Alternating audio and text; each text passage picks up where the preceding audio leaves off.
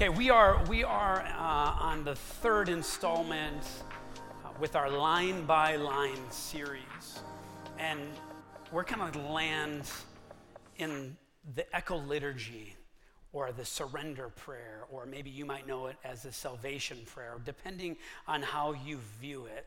I'm not exactly sure, but what we're trying to do is kind of delve into this prayer and ask a few questions. Number one, saying, like, God, who are you? How can we see you better through this prayer and better understand who you are? But then on that same way, looking at ourselves and say, like, the more we get to know God, the more we get to know ourselves. And then we learn there is a way of living. And I just happen to believe that if you keep praying a prayer like this, your life will change over time. I've seen it over and over, and I've experienced it myself. But the line that we're going to land on today is, I have more questions than answers. And we know, or I know, that through the existence of Echo, time and time again, I have had it mentioned to me over and over, the significance of that line. Because traditionally, people don't maybe exactly expect that a church just admits that they don't have it all figured out. And I just want to tell you, and I know there's a lot of visitors here too as well, because of the events, like, I just want to just humble myself as a leader and say, man, I really do. I really mean that. I have more questions than answers. I don't have it all figured out, but guess what? I'm going to continue to move forward, and I hope that that's the community of faith that we're a part of at Echo, is we're a people that move forward even when there are still questions that are unanswered. In fact, thinking about kids, I think kids actually ask the best questions, and I went online and grabbed a few funny ones, and so let me just tell you about a few questions children have asked recently, one being to, I think, a girl and her teacher. She looks at her and says, "Why can't I see my eyes?" Look at your neighbor and say, "How deep?" How about this one? My brother asked my mom, when my sister was born, "Can we put her back? I want a brother." That's not me saying that. That wasn't my family. That was someone else's, okay? Mom, that was not what Ryan said. So how about this? Where does the sun go when it gets dark? Deep questions. Why? How about, and we all, maybe as children, we agree with this. Why don't they make vegetables tasty? By far my favorite. Why does Miss Fletcher have a mustache like Daddy? I know who you are. Just raise your hand. You were that kid asking that question. Raise your hand. Okay, thank you for that honesty right there. I was double-handed, not saying appropriate things from time to time. The big idea today is this, and if you don't mind, write this down, take a photo if you can see it behind me. But the big idea today is this, is life raises questions. It's complex, and so is God. And as a result, expect a faith that is not simple. I actually was just thinking about it before I came up, and actually in prayer a little bit in worship, I just was processing, and actually there was kind of an indignance. There was a little bit of an anger, because I think so often we as Christians try to simplify complex issues.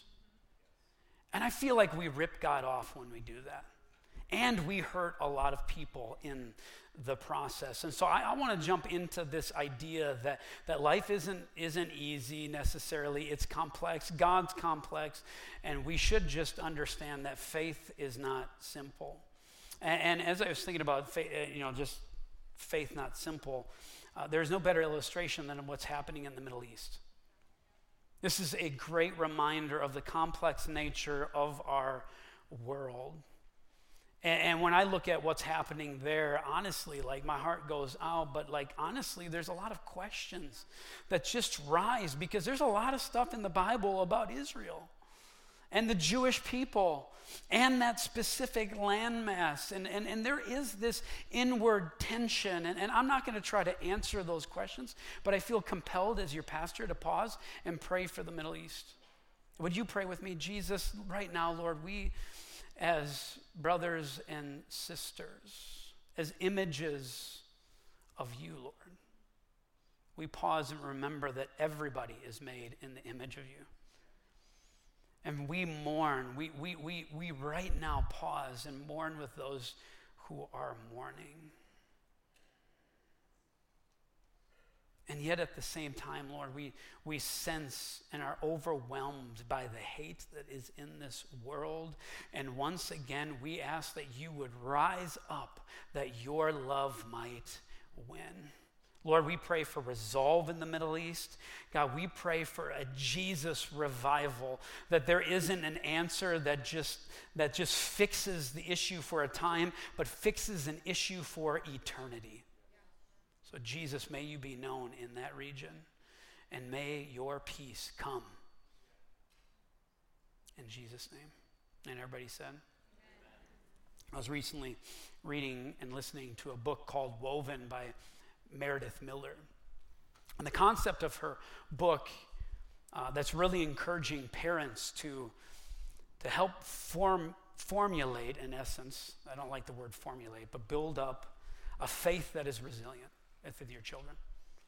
And again, tons of parents are here, tons of grandparents here, like we all understand the importance and our hearts that when our kids and our children leave, they will follow after Jesus. You know what I'm saying? That they don't leave Jesus behind when they leave your home. And what I like about the book is she suggests that our faith should look quite a bit like a spider web and less like a brick wall. Foundationally, the issue with the brick wall is when there are questions and you can't answer them easily, you take a brick out of the wall, and if you take too many bricks out of the wall, what happens? The wall crumbles. She suggests that there is a way in our faith, in our children's faith, to build a resilient and flexible and strong faith that will stand stresses and circumstances. And I just loved that idea, and I thought it was such a great image for us to strive for. And again, that's easier said than done, because we all have a lot of questions, and I have a lot of questions. And some of you come into church, and one of those questions that I hear from time and time again is this: why did they have to die? Why has God not fixed the situation? Why has he not healed me? Why is it that I feel far from God? Why is it that when I come into a church community and I get to know some people of faith, that their faith looks a certain way and my faith does not? Why is it that I feel distant from God? Why can I not hear God's voice? And at other times we look at the church and we walk in and we get to know people for who they are, and we start asking, but God, why are these hypocrites people that you're using? There's so many questions.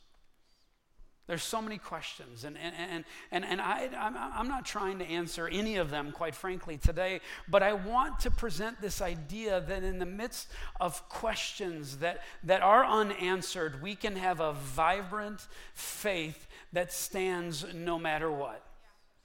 And one of the questions that honestly growing up that I struggled with in really just being at school and trying to navigate what was being said at school and what was being said in the Bible was the beginning narratives of the earth, the creation narrative.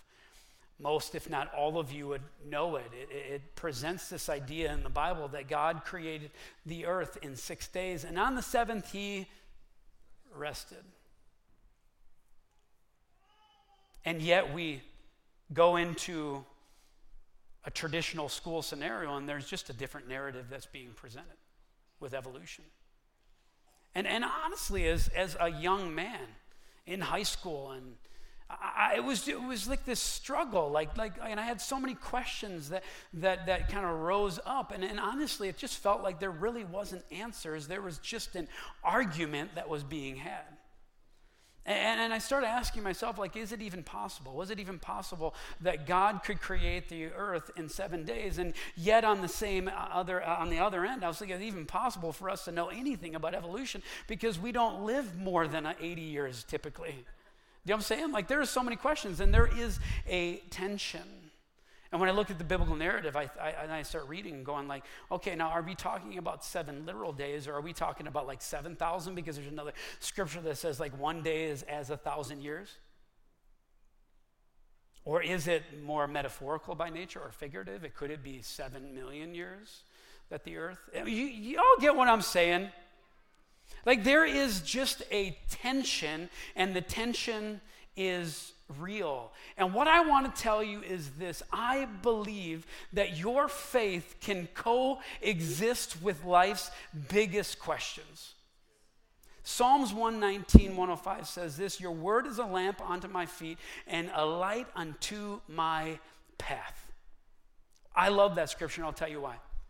God would not tell you that the word is a light unto your path unless he knew there needed to be a light in a path that is dark and full of questions. Like, God wasn't surprised that all of a sudden we had a bunch of these questions.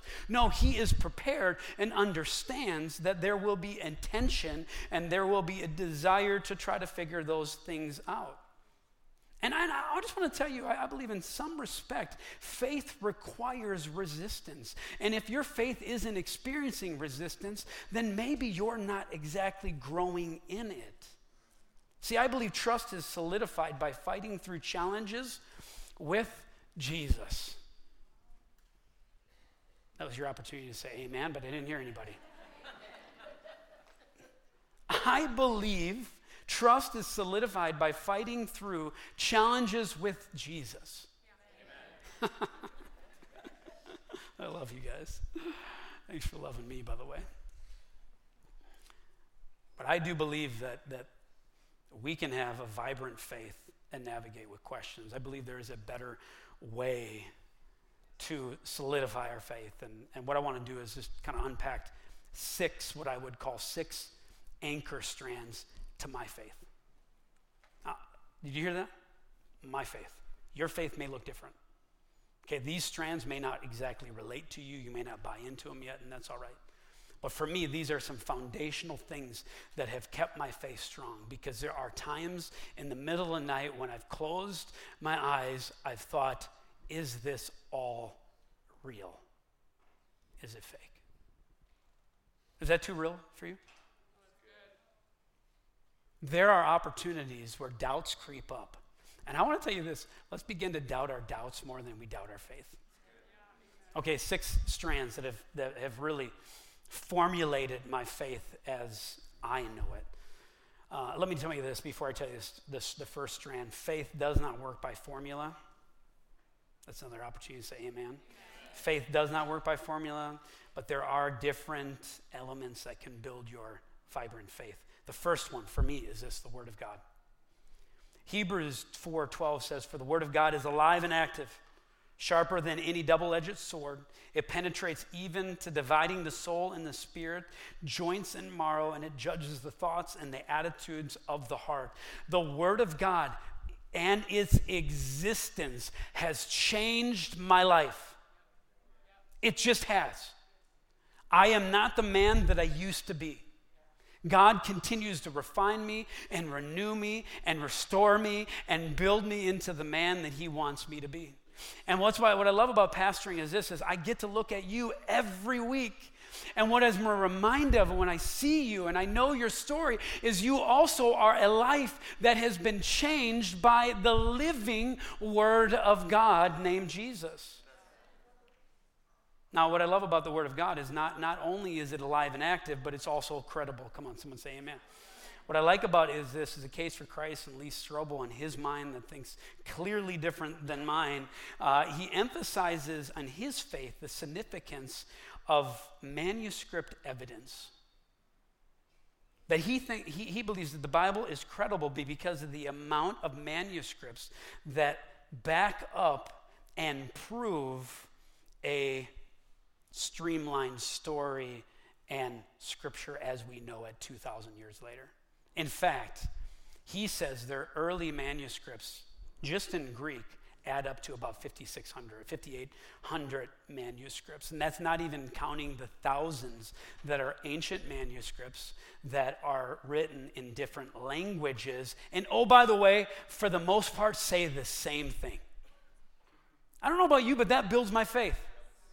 Between services, and I don't know if this is true, we'd have to, ask Jeeves. Is that a thing anymore? But he said if you were to pile up all the manuscripts for the New Testament and the Old Testament, it would go a mile high. Ask Jeeves. I don't know. That builds my faith. It's one of those strands of like the credibility that all of a sudden this Bible didn't just show up somewhere, but through time it has been preserved and kept safe by the hand of God in unique circumstances and destruction all along the way. And then just a comparison game here. If you think about Plato and Aristotle, which by the way you've all read at some point, probably in your school, there's only 100 manuscripts compared to what's in the New Testament. Isn't that just cool? It just builds my faith. It's one of those things that helps me when I ask myself, is this real? Could it be true? But what I want to do is I want to give you a little bit of something to grab a hold of, because the Word of God is not only credible, it also can be difficult, and it can also create some additional questions. Can we just admit that today? Let me give you 4 questions you should ask while you're reading the Bible.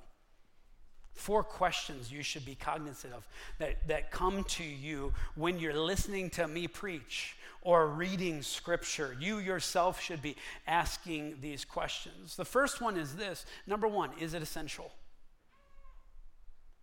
Is what you're reading essential? Are you someone that's willing to go back to that simple question to keep the main thing the main thing? And let me just be really blunt. You know what the main thing is Jesus. Come on, somebody. Jesus and his grace and his love displayed for humankind. Let's keep that centric. And as we read the whole part of this unified story we call the Bible. The second question is this: is it peripheral? Okay, let me help you understand that. There are so many things that you might read in Scripture, like a bunch of lists of names and genealogies. Although it might be important for some people, for the most of us, it's generally on the peripheral. It's not something where you have to lose sleep about it because your name's not in it. Okay, it's not something to be totally concerned about. And when I say peripheral, you have to understand that there are different literary forms within the Scripture. And so the way that we read Scripture when it comes to historic rendering of an event is different than how we read it when it's poetry. So keep the main thing, and the side thing, okay? So ask that question. How about this? Well, I think this is a really good question when you're reading the Bible. Is it confusing? And judging by your reaction, you relate to that. Now I'll tell you this, is community is necessary and YouTube is dangerous. Okay? That's my awkward laugh for those that don't know me. Like legitimately, community makes the world of a difference. And I'm telling you, if you're alone on an island, alone in the room, alone in your thought process, guess what? That's where scary and things start really, really leading you in the wrong direction. And when we're in community, we're called to chew on and to discuss and to debate and to come together and come up with answers that are standing on the Word of God, but also stand within the community. And then the fourth question is it profitable? Is it profitable? Let's keep Jesus at the center. And then if what we're reading, we should ask the Lord, do you want to train me? Is this Scripture that wants to build me up? Do you want to teach me something? Do you want to rebuke me? Do you want to turn me around? Do you want to turn my ways? Do you want to correct me? Is it profitable?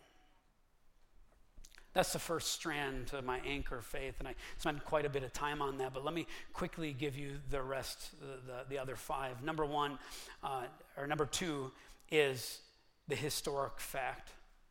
But we're not talking about a myth. Jesus isn't a myth. He's an irrefutable fact that Jesus was a first century Jew who walked the streets of Israel. And he's not just recorded in the Bible, but he's in extracurricular Bible writings, such as Josephus and other writings. It helps my faith understanding that this isn't just a biased group of books, but that other people who were living the same time referred to this man named Jesus of Nazareth. This is a strand that helps build my faith. Number 3 is generational impact. It actually helps me that we're 2,000 years removed than living in the now. And honestly, like if something was happening today, right now, I guarantee you, I am skeptical. I just am. No way, I'm not going to believe in them. I'm not drinking the Kool-Aid. I'm not doing it. But because of the years that have gone by, I just sense that you know what, if this wasn't of God, that this would have fallen apart many, many years ago. And I love this reference in Acts 5, and there's this Jewish leader named Gamaliel, and there's a bunch of people like complaining because the way of Jesus is building momentum and growing, and there's just the faith is robust, and the community's growing, and now all of a sudden they're concerned about like how this is going to affect their belief, right, the Jewish faith. And some of the leadership around them stand up and say, hey, let's go ahead and like take care of them. Let's like kill these disciples because they're just all bad. They're not believing the right thing. Let's just take them out. And Gamaliel says, no, hold on. There's this other guy that's done this. His name's Thaddeus. And then there was this guy named Judas. And what happened in both those scenarios is you killed them and all their followers. Instead of continuing, it just kind of fizzled out and it was gone. And in a wise way, he stands up and he says, guess what? You know what? In the present scenario, I advise you just to leave these men alone. Let them go. For if their purpose or activity is of human origin, it will fail. But if it is from God, you will be able to. If it is from God, you will not be able to stop them. In fact, you'll find yourself fighting against God. The next verse, he persuaded them. It just builds my faith that like this 2,000 years later, and we're at Mayo High School in the auditorium in these kind of ugly green chairs celebrating Jesus. Like it builds my faith. It's one of my strands that help formulate why I still believe. Matthew 24:35 says, heaven and earth will pass away, but my words will never pass away. Jesus was here yesterday, and he's here today, and he will always be because he is King Jesus. Can I hear an amen? Number 4, the disciples. What I love about the disciples, they had firsthand knowledge. They knew Jesus. You know what I'm saying? I just popped up in my mind. I have to say this. But one of the questions that like I know a child somewhere around the world have asked their parents is this: did Jesus fart? Anybody know the answer? Yes, he did. He did. The disciples got to experience that firsthand. It's getting hot in here. Wow. I shouldn't have said that, but anyway. Unfiltered, yeah, with Andy. My point being is this. These disciples knew who Jesus was. And when he died, and when he rose again, they didn't flee. They didn't run.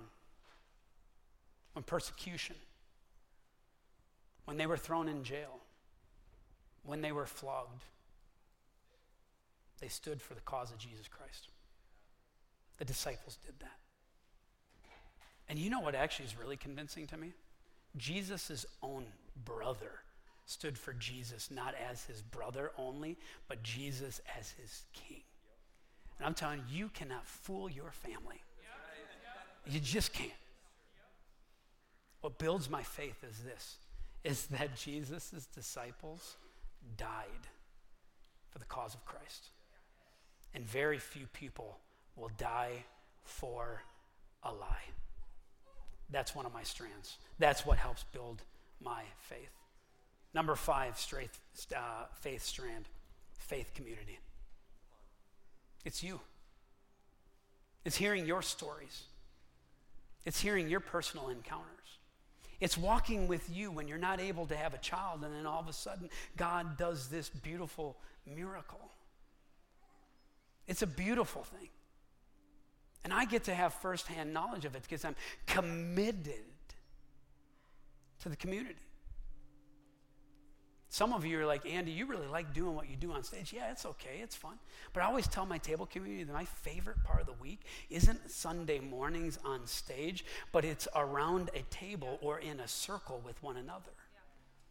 And when I think about my experience in the faith community, is I need other people to support me in my faith, because there are going to be moments where my faith is weak and it's tattered and I want to give up and I just want to believe this is all fake news, but somebody still has trust. They're still hoping and they're still praying for me. Faith community is one of those strands. And then lastly, it's personal experience. It's personal experience. One of my favorite table community conversations I ever had with the men in this half circle of sorts was the night that we talked about how God has intervened in our life and physically saved us. And across the room, almost every single man mentioned something. One man said, I was overdosing in drugs, but God. I was driving in a car, but God. Do y'all get what I'm saying? And there was a moment where I was like in the prime of my life. Come on, somebody. I was snakeboarding and I was doing all these tricks. I threw myself off the stair and did this awesome trick, you know what I'm saying? And I landed onto the sidewalk, but what the issue is, the sidewalk ended and the road was there.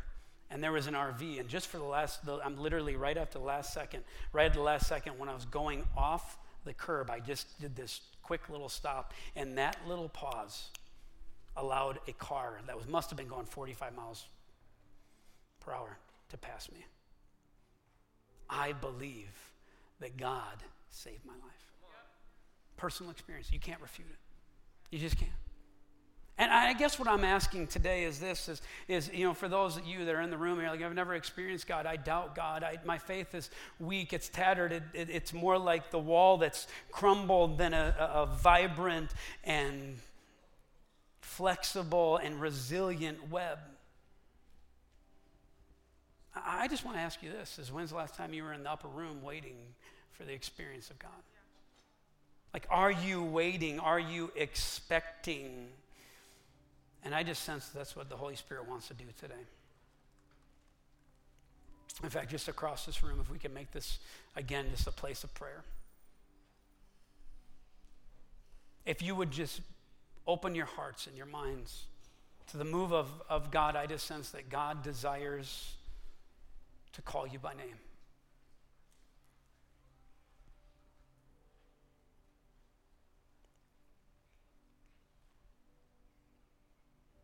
Holy Spirit, you are welcome in this room. Holy Spirit, for those people that feel far from God,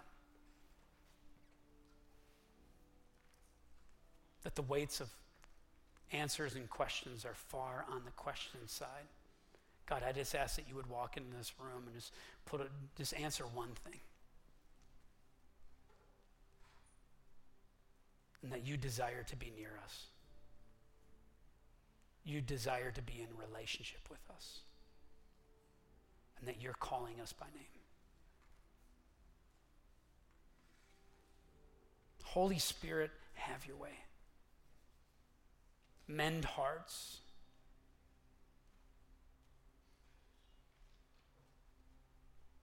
Work on our minds. God, I just sense that there's some people that walked in this room and your church hurt, or your leadership hurt, or your family hurt, whatever it might be, work hurt. God, I just ask that you would come in and that you would just give them a fresh start. Not because of anything that they can do, but because you are the hope of the world. And you want to bring peace and restoration and renewal in and through them.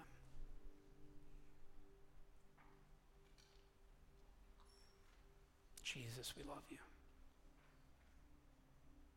Your work is not done. It's only beginning. May we put our hope and our trust on the firm foundation of Jesus Christ, our Lord, our King, and our Savior. In Jesus' name. And everybody said, is God good? Will you stand up? Every week we pray this prayer. It is what we call the Echo Liturgy. It's what we call a surrender prayer. It is for some of us a salvation prayer where we say, God, we have screwed it up and you can fix it, and you're going to fix it because we're going to follow you for the rest of our days. Join us in praying this. Jesus, I surrender. I have more questions than answers, but I choose to follow you anyway. I acknowledge that you lived, you died, you rose again, all with us in mind. I accept the rescue that you offer. Save me and lead me in Jesus' name, in his authority.